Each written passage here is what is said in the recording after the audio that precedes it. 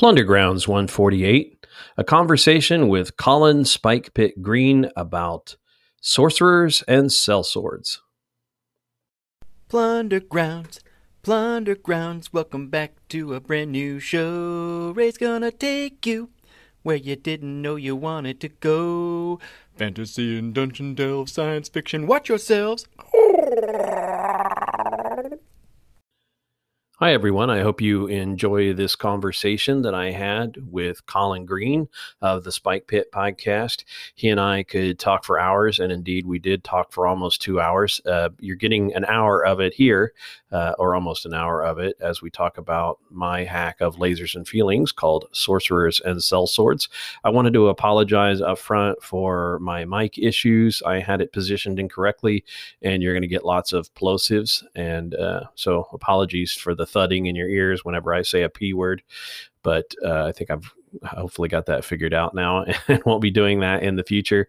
I will probably air the second half of this conversation at some point too. We just kind of, quote unquote, off the mic, kept rambling about various things like H.G. Wells' War of the Worlds and cancel culture and all kinds of stuff. So not sure. I found it entertaining. I'm not sure how entertaining you'll find it. I'll probably release it as an extra. And so that's something to look forward to. But in the meantime, Colin was kind enough to come on my show and talk with me about one of my games and a game that he is running for his Patreons over on the Spike Pit Patreon page, or the Pit Crew, as he likes to call them. And without further ado, here is the conversation that we had. Well, hello, Colin. Good afternoon. Hi, Ray. How you doing? I hear that you're running a game of Sorcerers and Sellswords for the Pit Crew. Actually, I should probably foreground that and mention that the Pit Crew are the members of your Patreon, and your Patreon supports your podcast, which is Spike Pit, which has been going now for, 2.5 years, 3 years, something like that? Well, it's actually just past 2 years now, Ray. Literally July 2 years ago. Right. I know you were in before I was, and I'm not quite on 2 years. So I just kind of got this sense that you've been at it forever. It feels like it sometimes. Right. It's sometimes it's hard to remember who you were when you started the podcast. And I mean that in a sort of psychological way. Like, I feel like I was a different person then. Yeah. I mean, it's made quite a big difference, and it's surprising how you forget what you've talked about as well. That's the thing I struggle with. Yeah, exactly. Podcasts are very ephemeral, but we'll hope this one is, stands the test of time and that people return to it again and again. Yes, indeed. And talking of returning again and again, I've re-listened to your episode 8 and 10, Ray, where you talked about lasers and feelings. Right. Because that was your on-ramp, really, wasn't it, for this game? Yes. Yeah. And I sort of wanted to foreground that and say that whatever I say about my game today, if I call it my game or the things I did, all credit to John Harper, because this is really just me tweaking his lasers and feelings to my taste. And I don't know when Lasers and Feelings was first released, but I started Sorcerers and Sellswords in 2014 or 2015. So it was shortly after he had put it out. Brilliant little design and a great chassis on which to build. Yeah, definitely. One of my sort of favorite of the lighter games, should we say, the kind of minimal RPGs. It is absolutely in that camp of pick up and play. You can explain it in 5 minutes. You can run it in 2 hours if you're fairly aggressive with it. And it really doesn't even require a lot of background in playing role-playing games or anything for people to understand what you're doing. So for Sorcerers and Sellswords, Ray, what would be your elevator pitch? Well, I like to keep it really simple. The introductory sentence in Sorcerers and Sellswords is, you are a company of adventures in a land of weird fantasy. Mm-hmm. And maybe the second sentence is as important as the first. And I say something like, think wizards or Thundar the Barbarian, just to give a couple reference points. And that's two of many It is me hacking lasers and feelings to be sword and sorcery, and what I think of as true sword and sorcery, and I don't mean that in a one true wayism kind of thing, but sword and sorcery in the 60s and 70s had a different feel to it, as opposed to post D&D fantasy. Mhm. And I really wanted to kind of model that more closely. I wanted to have a system that you could play virtually anything, and that would model out some of the crazy, awesome fantasy of 1980s cartoons and early sword and sorcery fiction that kind of mixes genres, and there's no holds barred in a way. Flights of fancy. And this I think is one of the main reasons for me selecting this game to be my first kind of online session for the patrons. Mm-hmm. I think it probably appeals to a broad audience. It's easy to get on board, and sort of that no holds barred aspect is quite attractive to me, for sure. Yep. I think so. It's actually really accessible too in a lot of ways because it's so short. It's actually gone through a couple translations. So I think it's in Polish. I think it's in French, and it might be in Portuguese or Spanish. I think what it is just it's so short that people who are attracted to it can have a go at translating it without devoting their life to it. Yeah, super manageable.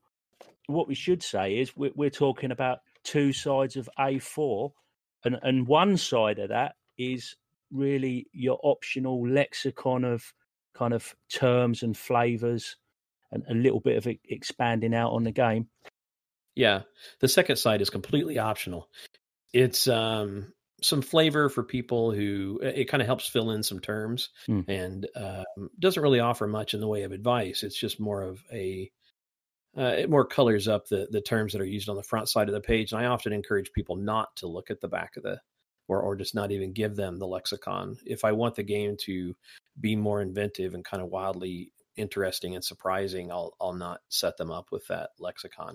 I've had people at the table who have the lexicon like refer to it in game and say, "Oh, it says right here that I can do this," and I'm like, "Oh, does it?" Like I've forgotten what I've written. Yeah. I can understand that. We'll perhaps come on to that in a little bit. Is it worth at this point, Ray, to just go through the structure? Yeah, the structure of the game and how it works. Perhaps talk about creating an adventurer, say. It is modeled on Lasers and Feelings that way. So the game starts with character creation. It doesn't start after character creation. So the very first thing you do is create an adventure, and the system is based on rolling D6s, and you roll a pool of them, a small pool. It goes from 1 to 3 dice, and those dice are going to be read based on a single number. And so there are two polls. There's the poll of the numbers that matches numbers that are rolled over your statistic, your single statistic, and then there's the poll that matches all the dice that are rolled under your single statistic. So when you choose your statistic, you're choosing it on a continuum between two polls. Now that sounds very scientific, I guess, and abstract. So let me just say it's echoed in the name of the game. One poll is sorcery, and the other is swords. And the sorcery into things is more about weird powers and ancient alien artifacts and intuition, persuasion, things that are harder to touch, intangible things, right? Mm-hmm. And the sword side of the equation is more about logic and precision and skill and calm, precise action and considered diplomacy, those kind of things. Mm-hmm. So when you make a roll, you kind of decide which camp it's in, you roll the dice and you read them based on, so if your number is, there's no way to choose an actual median number, by the way, because there's no middle number on a D6 die. Average is 3.5, right? So you either pick a 2, 3, 4, or 5 as your number, and that leans you toward one thing or another. Oddly enough, if you're imagining the continuum in the mind, where you pick your number, it looks like it leans toward one pole. It actually leans toward the opposite because it leaves more room for rolling under or over, right? Yeah, and it's based on what number. I find this aspect of the design really quite interesting. Firstly, for the reason that you've mentioned, that there isn't a median, mm-hmm. So you've always got a bit of a leaning, and the fact that you've got one number, but you've kind of got two stats with the one number, haven't you? Because of the way it works. You could easily break the game into two stats. It just wouldn't be as elegant, right? Yeah, but by having the one number, because it affects two stats. Yeah, they're the inverse of each other, right? So it'd be the same as like it would be the same as having what, 7 points to spend between two attributes. I suppose it is. I suppose it is, isn't it? Yeah. Yeah, it kind of is. Yeah. But right. So once you get your head around that, that is honestly one of the training hurdles that you have to deal with in a group, is to try to explain to them how the dice work. But really, that's a very quick, once you've rolled the dice a few times and tested it out, you immediately get it. It's not too hard. It's just got a really nice elegance that appeals to me. I feel like I'm getting extra game for my, well, for not my money, but yeah, exactly, not for your money. So it's a lot of value for no output. Because it is a free game. We've not said you've put this up there for free on your website, Ray, rayotis.com. Yeah, although these days I really kind of point people to my itch.io page, because that's okay. That's an easier storefront for a lot of people. And if it gets updates, then you'll get notified if there's an update there. Right. So that was the skill number, yeah. Mm-hmm. And then you got your style. You choose your style from a list of words, and my list of words on the sheet are dangerous, dauntless, feral, flashy, furtive, lofty, sexy, shrewd, spunky. You can easily add words to that of your own to kind of tweak to your own setting or the own flavors that you want. Choose your calling: alchemist, alien, archer, artificer, assassin, barbarian, beastmaster, construct, cut purse, elementalist, knight, etc., right? So there's these different classes, if you will. But I try not to be super, like, this trick to inventing new classes is not to be super basic. Like, you don't want fighter or wizard on here. You want, like, I have necromancer or elementalist, not wizard. Yeah, you're picking words that do a bit of the lifting for you, aren't you? In terms of setting, they're interesting. Right, because the magic is undefined, so you don't have a list of spells. So when we get to that, we'll talk about that later. But when you invent sorceries, you need something to hang that on. And if you're just a wizard, it's kind of like you have to then make a big decision about what kind of wizard you're going to be or what kind of spells you're going to cast. But if you're a necromancer, you sort of know what kind of spells you're casting, right? Or what kind of magic you have. So then you choose a goal, and this is a personal goal, like lead the company or to find a safe place or delve dark secrets. And you put a name on your character and you're done, except that as a group, you pick 2 advantages and 1 problem. So your group might be well-provisioned and stylish, and the problem might be that you're hunted, right, by a demon, or you're indebted to some sort of merchant fat cat, or you're doomed or exiled. And those are things really for the GM to play off of more than the characters. Although I would say I really like this inclusion. It's only basically 4 lines in the rules, and it gives you that chance to get the players talking together at the beginning. Get that it's a little bit of an icebreaker, I've found. I don't know about you, Ray, but it is amazing to watch. There is a literal transition here between when they make their character, they're kind of in their own head and everybody's playing separately at the table. And the minute you ask, as a company, which advantages do you have, you can see kind of a spark and an engagement with each other that happens. They look up, I talk about eyes up gaming a lot. They look up from their sheet. They look at each other. They start to, try out words out loud and laugh about them, like, what if we were flashy? Kind of, and then you see an idea catch and everybody goes, yeah, that's it. That's what we are. And that's the first time. It's like the game itself performs that. And again, this is Lasers and Feelings. It performs that little magic for you of connecting the players socially, which makes it a great con game for that reason.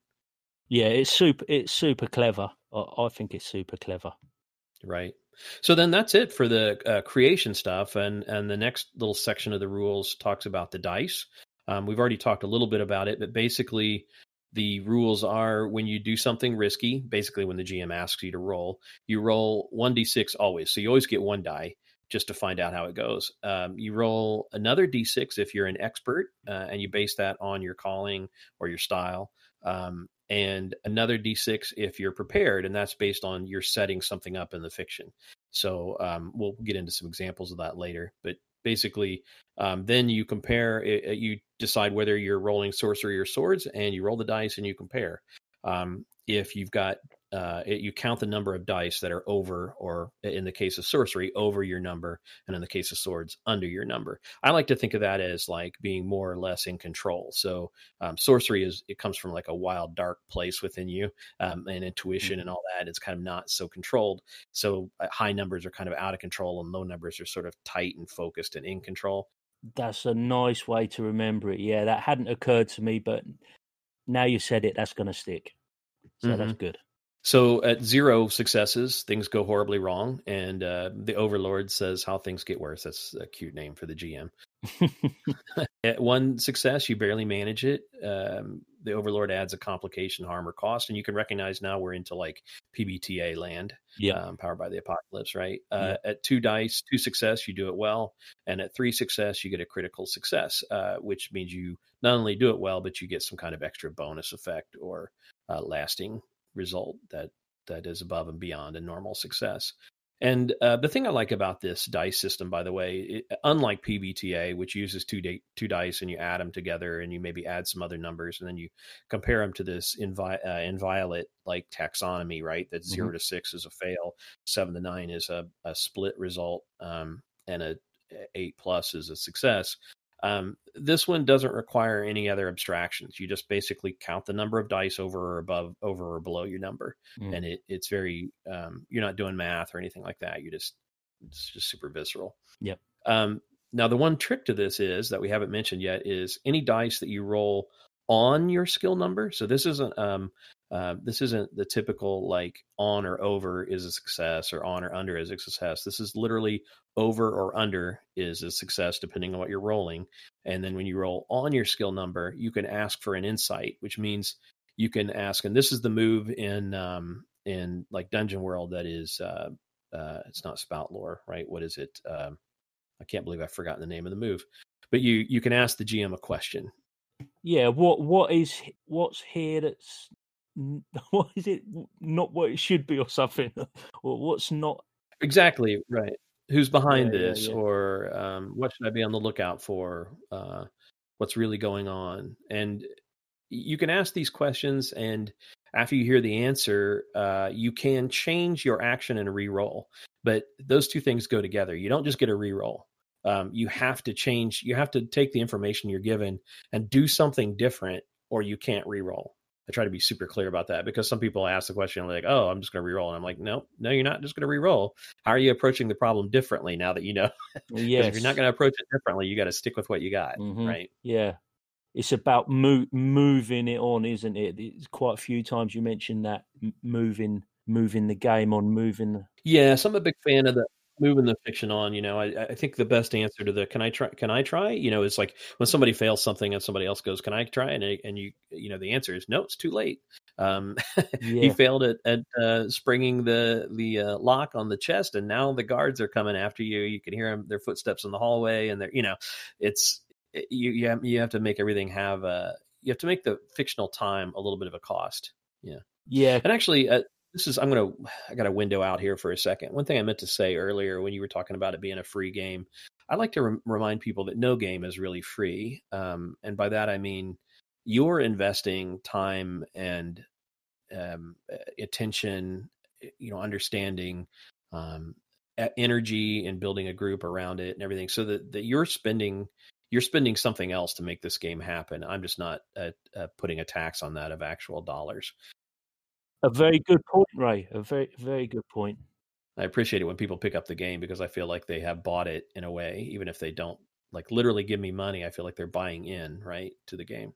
Yeah, I can totally understand that. I'm on board with you on that one, Ray. It is rewarding to feel like your efforts are getting put to use. So, well, I mean, I think you're asking people to try something, right? And even though you've done it for them and there's kind of a gifting thing there where you put a lot of energy and time in it yourself, and you sort of want to be acknowledged or respected for that. You also have to understand that they're putting their time and energy into it, and so if it's a happy meeting, then that's the best of everything. So just back to the rules. There's really only 3 other things to talk about in the rules. One of them is assists, which is always a kind of a little bit of a sticky point with me. I don't like to hear games where assists are happening without any kind of fiction. There's a lot of times, if you think in real life, when you go to do something, I don't care if it's something that even is a 2-person job, like moving a couch. It is harder to do it with 2 people a lot of times than it is to do it with 1. If you're maybe that's just me. No. I definitely agree with you, Ray. I'm a big fan of doing stuff on my own quite often, and yes, I have moved a washer and dryer into a basement by myself. By the way, that was my Hoosier accent coming across. I think I said washer. And I've moved couches by myself and things just because I realize that I get short with people because I can't use my words effectively while I'm also physically laboring. And, there's that kind of, the whole point here is when somebody tries to help somebody else in the game, I want a solid explanation for how another person's hands in the mix will actually help or whatever it is they're doing. And then they make a roll, and again, it's either swords or sorcery, and it's just 1d6, and they succeed or they don't. But the trick I put on it here is if they succeed, it gives the player a die. If they fail, it takes away a die. So there's a risk to saying, like, I help. There's no just all upside kind of thing. And so people don't do it as much. Yeah, so you want to think carefully about what activities you're assisting with. So you want to be pretty good if you're going to help, don't you? It's kind of not a decision to be taken lightly. You also want it to be a situation where you really need extra dice. You really need a critical success or to ensure success. And so that's when you'd risk helping because it's super important. You don't risk helping on something that's just kind of dumb.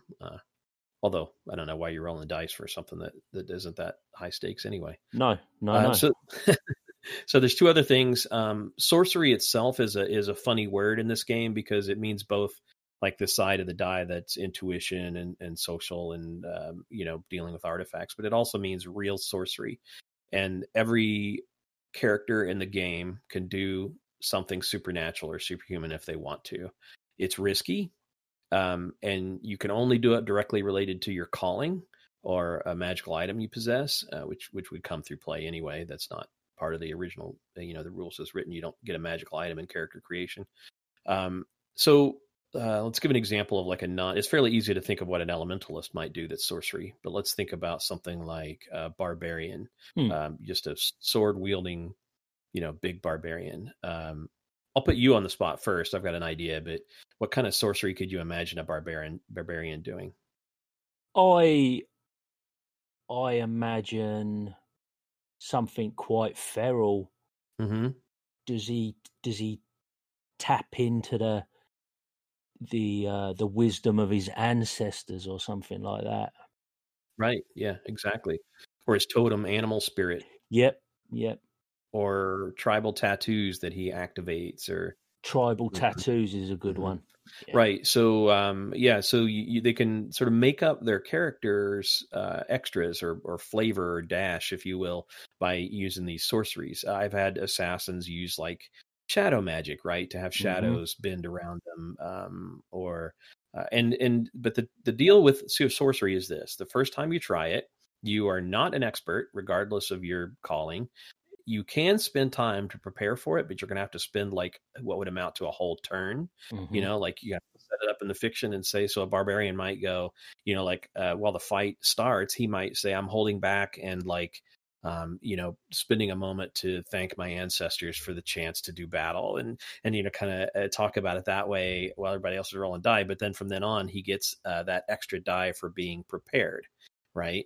So setting things up gives you the prepared die. And until you've done it once in the fiction and succeeded at it, you can't be an expert. And I usually do that session by session. So it depends. If I'm running a con game, I'll let them be an expert, in the last half, the second hour instead of the first, if they've tried that before. But you kind of, for me, it's a fiction building thing. They have to show it before they can know it. Yeah, I like it. I think it's a way to get some nice flavour in there without going crazy, Mm-hmm. overpowered, sort of game ruining crazy.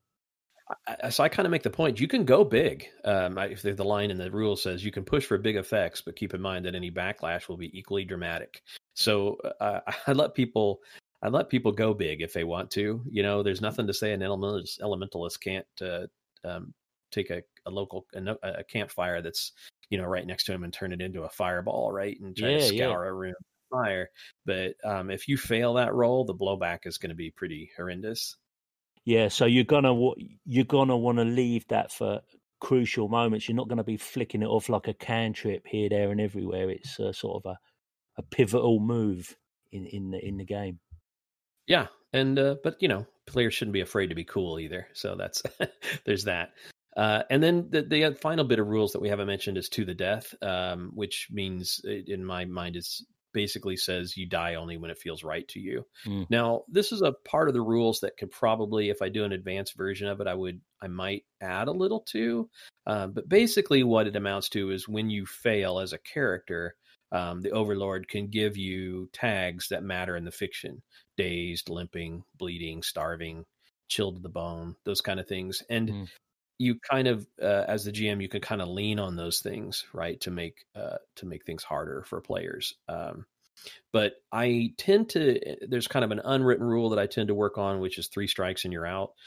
Meaning if you've picked up, like when you pick up your 3rd condition, you're kind of out of the action. Okay. Until you get a chance to recuperate or you get captured or something like that. Yeah. And is that the kind of concept you're thinking you would expand? Would it be in the direction of the 3 strikes? I've also thought about having threats have like a token stack that represents like how many times you have to be, how many successes you need to get against them to eliminate them, which kind of helps if you want to, but the fiction always moves forward anyway, but you kind of want to know how long it lasts, right? So if you're in a big battle against some evil necromancer, you can just decide as a GM, like how long it's, like, okay, the excitement is, if I go any longer, it's not going to be exciting anymore. So let's wrap this up, right? Like one big final thing. But if you're a person that needs to know, like as an Overlord, if you're or a game player, you need to know, you can put a stack of like poker chips next to you and go, okay, this is a 5-chip villain. Yeah, so you're introducing a kind of a clock idea. Yeah, a little bit, right? Like resources. And I would do the same to characters that, like, you start with 3 chips, and then every time you quote unquote level up, you get 1 more chip. It means you can stay in fights longer. Right. But that's a real simple add-on that isn't totally necessary, but may be helpful. The 3rd section is of the rules is about generating an adventure, and it's just a simple. You roll 4d6 and read. I like to roll all 4d6 at once and then kind of choose them.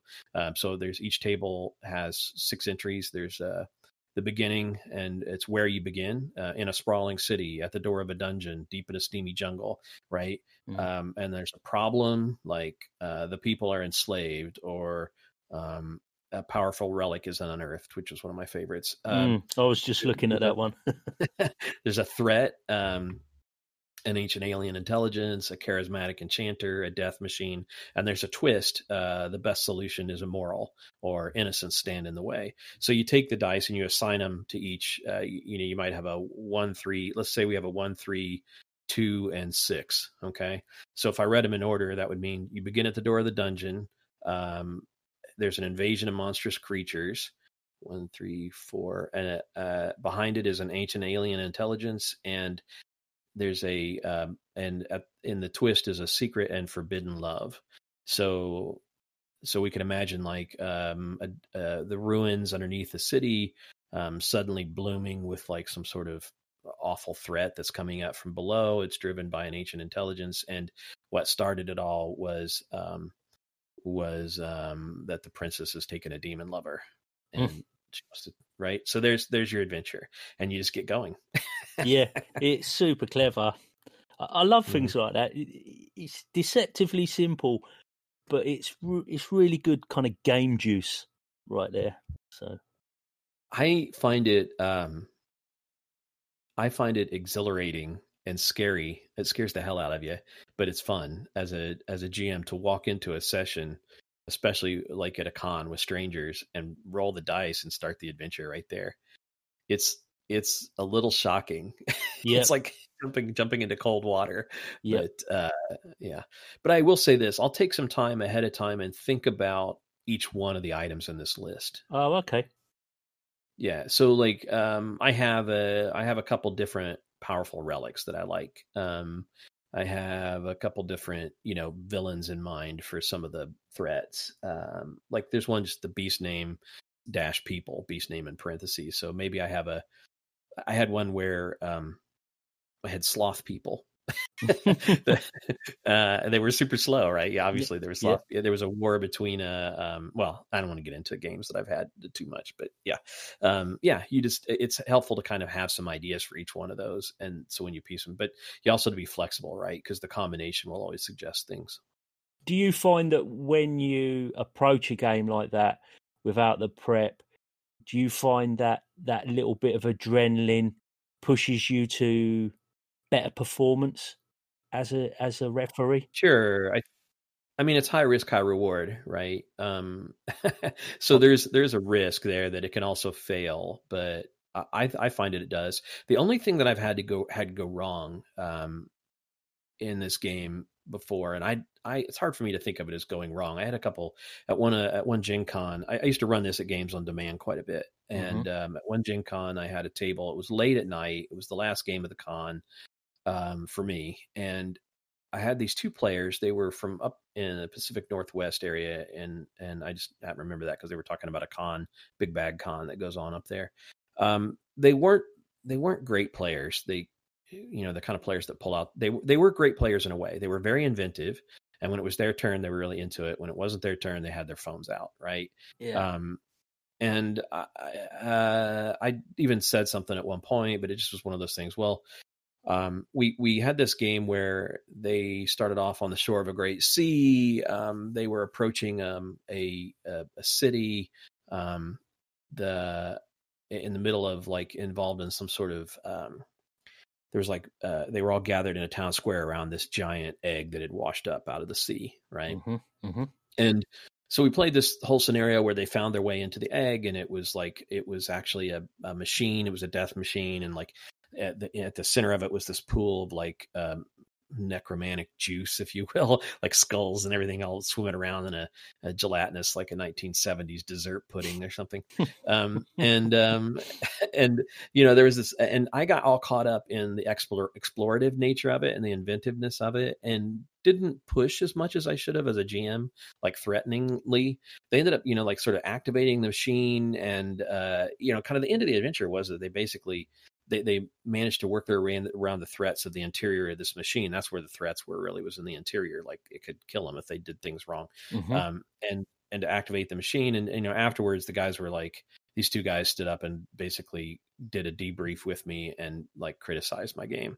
And it was kind of undirected criticism. It was just kind of well, I think you could have, and they were right about that. You could have pushed more, but it was just kind of it was really hard for me to take because they had been bad social players to begin with. But that's a time when I think it didn't go as well. And I sort of worried about the experience of the other players who had, ended and walked away. Everybody said they had fun, but it's one of those things you don't really know whether people are being polite or. It's difficult getting good feedback on a session.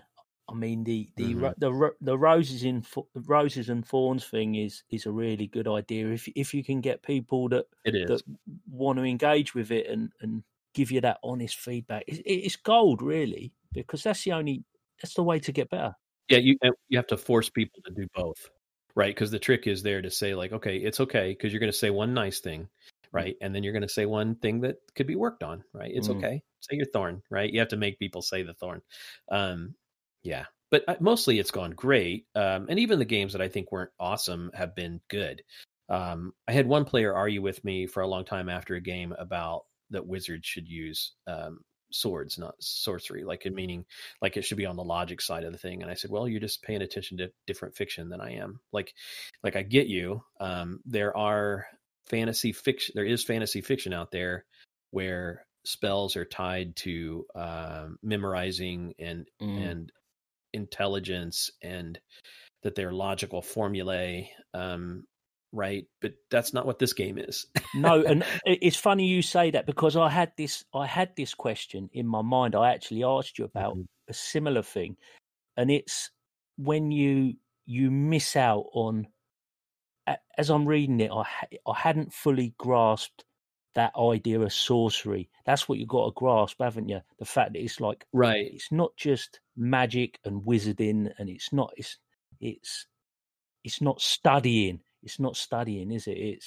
It's kind of, it comes from it's a dark and wild energy. Dark and wild. You probably might have to study to unlock it, but so I tend to like push that argument into the prep die. And what I mean by that is, let's take the opposite end of the spectrum. You're a barbarian, and you're going to try to convince me as a player that you're an expert at using swords with the sorcery die, meaning you attack from passion instead of cold logic. And I would tell you that no, sword play is always about skill, but and about knowing how to use a sword, but your rage fuels that, right? So if you want to use your emotion to fuel your fighting, you can do that, but that means that you're going to take a moment to work yourself up, and that's going to be prepared. It doesn't change that you're rolling for sorcery. You're still rolling swords, but you're using your emotional side to prepare for it. Which is clever, because you're still sort of using that the narrative of the barbarian and the barbarian trope. The player still gets a dice for that, but they lose a turn preparing. I think it's really important too, because these fairly light games, people can push because they're so narrative. People can use people who are really good at fictional positioning and using narrative can basically argue their way into the best die roll every time if you let them.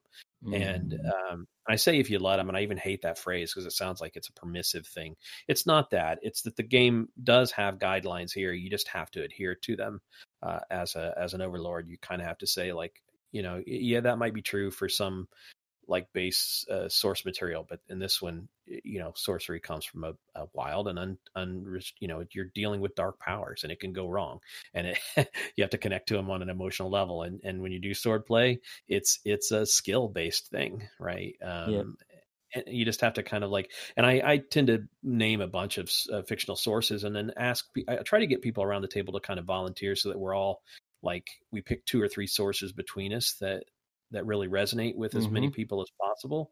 So, I draw from things like Elric and Thundar and Frazetta paintings and Pirates of the Dark Water, like the cartoon, and Henry Kuttner and, Liber, different, I might name different pieces of fiction, but you might name others, like you might name a video game or something. And wherever we can find common ground is a good place to start from. I actually keep thinking about He-Man to a certain extent. Yeah, He-Man would be a great one. Yeah. I think that's one of the joys of the game is I've had people play all kinds of different characters, characters that you would never see in a D&D game or even in Dungeon World, right? That has these, I don't want to say restrictive, but they are kind of restrictive, the playbooks, right? If you don't, if you want to do something different, you got to make up a new playbook. I had a guy named, I'm going to forget his actual name, but his character was Kor. He named him Kor, and he was this big golem, like a crystal golem, and he had a hollow chest with like a glowing ball in it, and that's why he was called a Kor. It was like, that was the core of him. And, at the start of the game, we didn't know what that did. So he, one of his sorcery things was he could put things into the core and like learn about them. But it was dangerous because he's basically ingesting them, right? Like putting them in his system. And I forget what else he did with it. But, like that's a good example of a character. You're just not going to get that character anywhere else. No. And I love this flexibility that you get with these types of games. I think that's so fun. You just get you don't see it coming either, do you? You sit down at the table and you probably think, what on earth's going to happen here? And then it all just kind of comes from surprise factor is awesome. And that's I think one of the biggest lessons I took away from Dungeon World was just to ask questions and use the answers kind of thing, to go with the fiction that the players create. But more than that, to back that up one step, to ask them questions that get them to create fiction. So I've had some really wild, I've talked about some negative games of this. I've had some really wild and crazy and memorable and great games with this system. So I remember one specifically at Gen Con, one of the very first times I ran it, had a group of like 6 or 7 people. We sat down to play.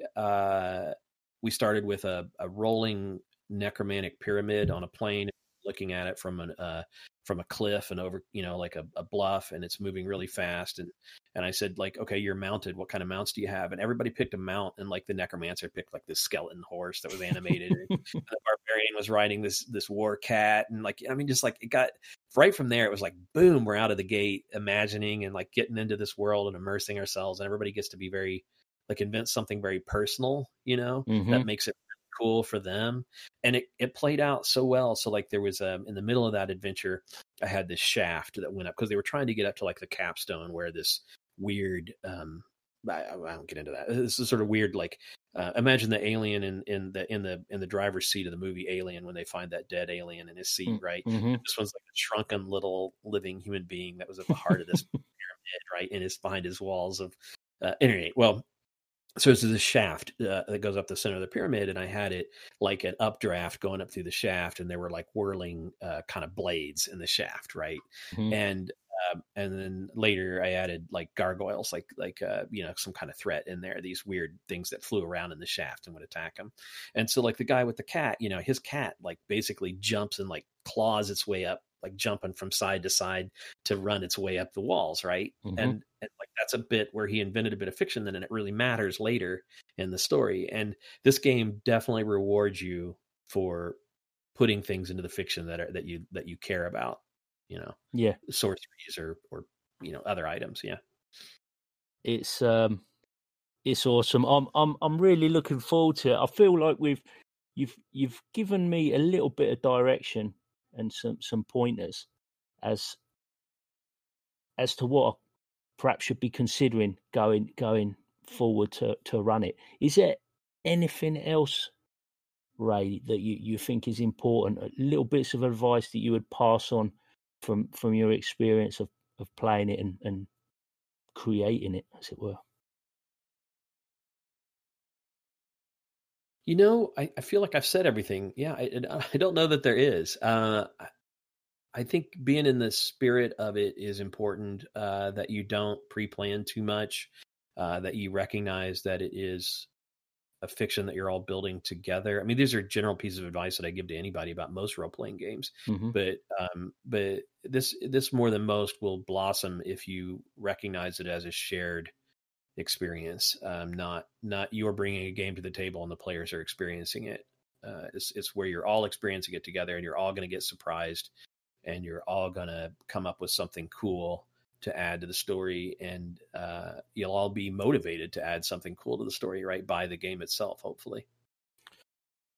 Definitely. I'm just thinking back to something you said near the beginning, and we haven't said much about the lexicon. I'm wondering if maybe the right way to go would be to leave that to one side. I have a Pocket Mod version of the game that has a character sheet on the back, and it doesn't have the lexicon at all. So it's like a little, it's one of those little, Pocket Mod is one of those, it's one side of one piece of paper that you print, but it has like 8 panels, and some of them are upside down at first, and you fold it into this little booklet. And it's a booklet that doesn't need staples or anything. So if you've never seen this format, it's kind of cute. But it requires either reading glasses or adult eyes most of the time. But the back page of it is a character sheet, and the rest of it is the rules in brief, right? And there's no lexicon in that one. And yeah, I don't know whether the lexicon is the best thing. I think if you wanted to have more of the lexicon's there, I think if you wanted to have more of a longer game, if you wanted to do 12 sessions in the same world, as you go, it's almost like this would be the notes of the group, like how scions work, if there are scions, or what is, how are we going to think about the word flashy, or, those kind of things. I think maybe what might help in the lexicon is the terms expert. I define expert, prepared, risky, true sorcery, backlash. Those kind of things might be helpful in the lexicon. That's more like advice, but the rest of it is just talking about the styles and callings, and that can be purely invented by players and probably should be. Yeah, I'm just looking through it now and thinking to myself, probably it would just be, for me, perhaps a little crutch if my mind went blank and somebody says, well, what are you thinking about this Beastmaster? And sometimes your brain just deserts you. You've got a paragraph there. You also have players, and I don't really know I don't know what I don't know if there is a right answer to this. So you get a player at the table, somebody you don't really know, and they get the deer in the headlights thing, where they see the word barbarian and they ask you, well, barbarian's not a good. I think most people understand barbarian. Let's choose a word like, an alien or an alchemist, right? An alchemist. Let's go with that. And they say, well, what can an alchemist do? And, there's a part of me that just wants to just look right back at him and go, I don't know. What can an alchemist do? Right. And sometimes when you do that, they you see a little light go on in their head and you're like, oh, you mean I got to make it up? Yeah. It's like, yeah, cool. But there's other people that kind of look at you clueless and that's the kind of people I go, well, look at the back of the page for some ideas. Yeah. Look at the lexicon. It'll help you give me some ideas. But I like it better when they are immediately if they're not drawn to the word to begin with, then I'm not really sure why they pick it. Now, having said that, the one thing I haven't said is I like to do a snake draft, what I call it, when you do style and calling, and that means you have maybe you just go around the table and you just pick somebody to start, okay, and they choose their style, and then when the last person to choose a style, you reverse the direction, and then they choose a calling. So the last person to choose a style is the first person to choose a calling, and you go back around the table so that nobody has the same style and or calling. That's very good, because that'll work well online, because you can go around it, because it would be difficult to get everybody making their characters up. It's also helpful. There's nothing to say that two people couldn't play a knight and have very different knights. But sometimes especially in a pickup game, it's better to just start them off by having some niche protection and give everybody their own little sandbox to invent in, as far as calling and style goes. Yeah, I like that.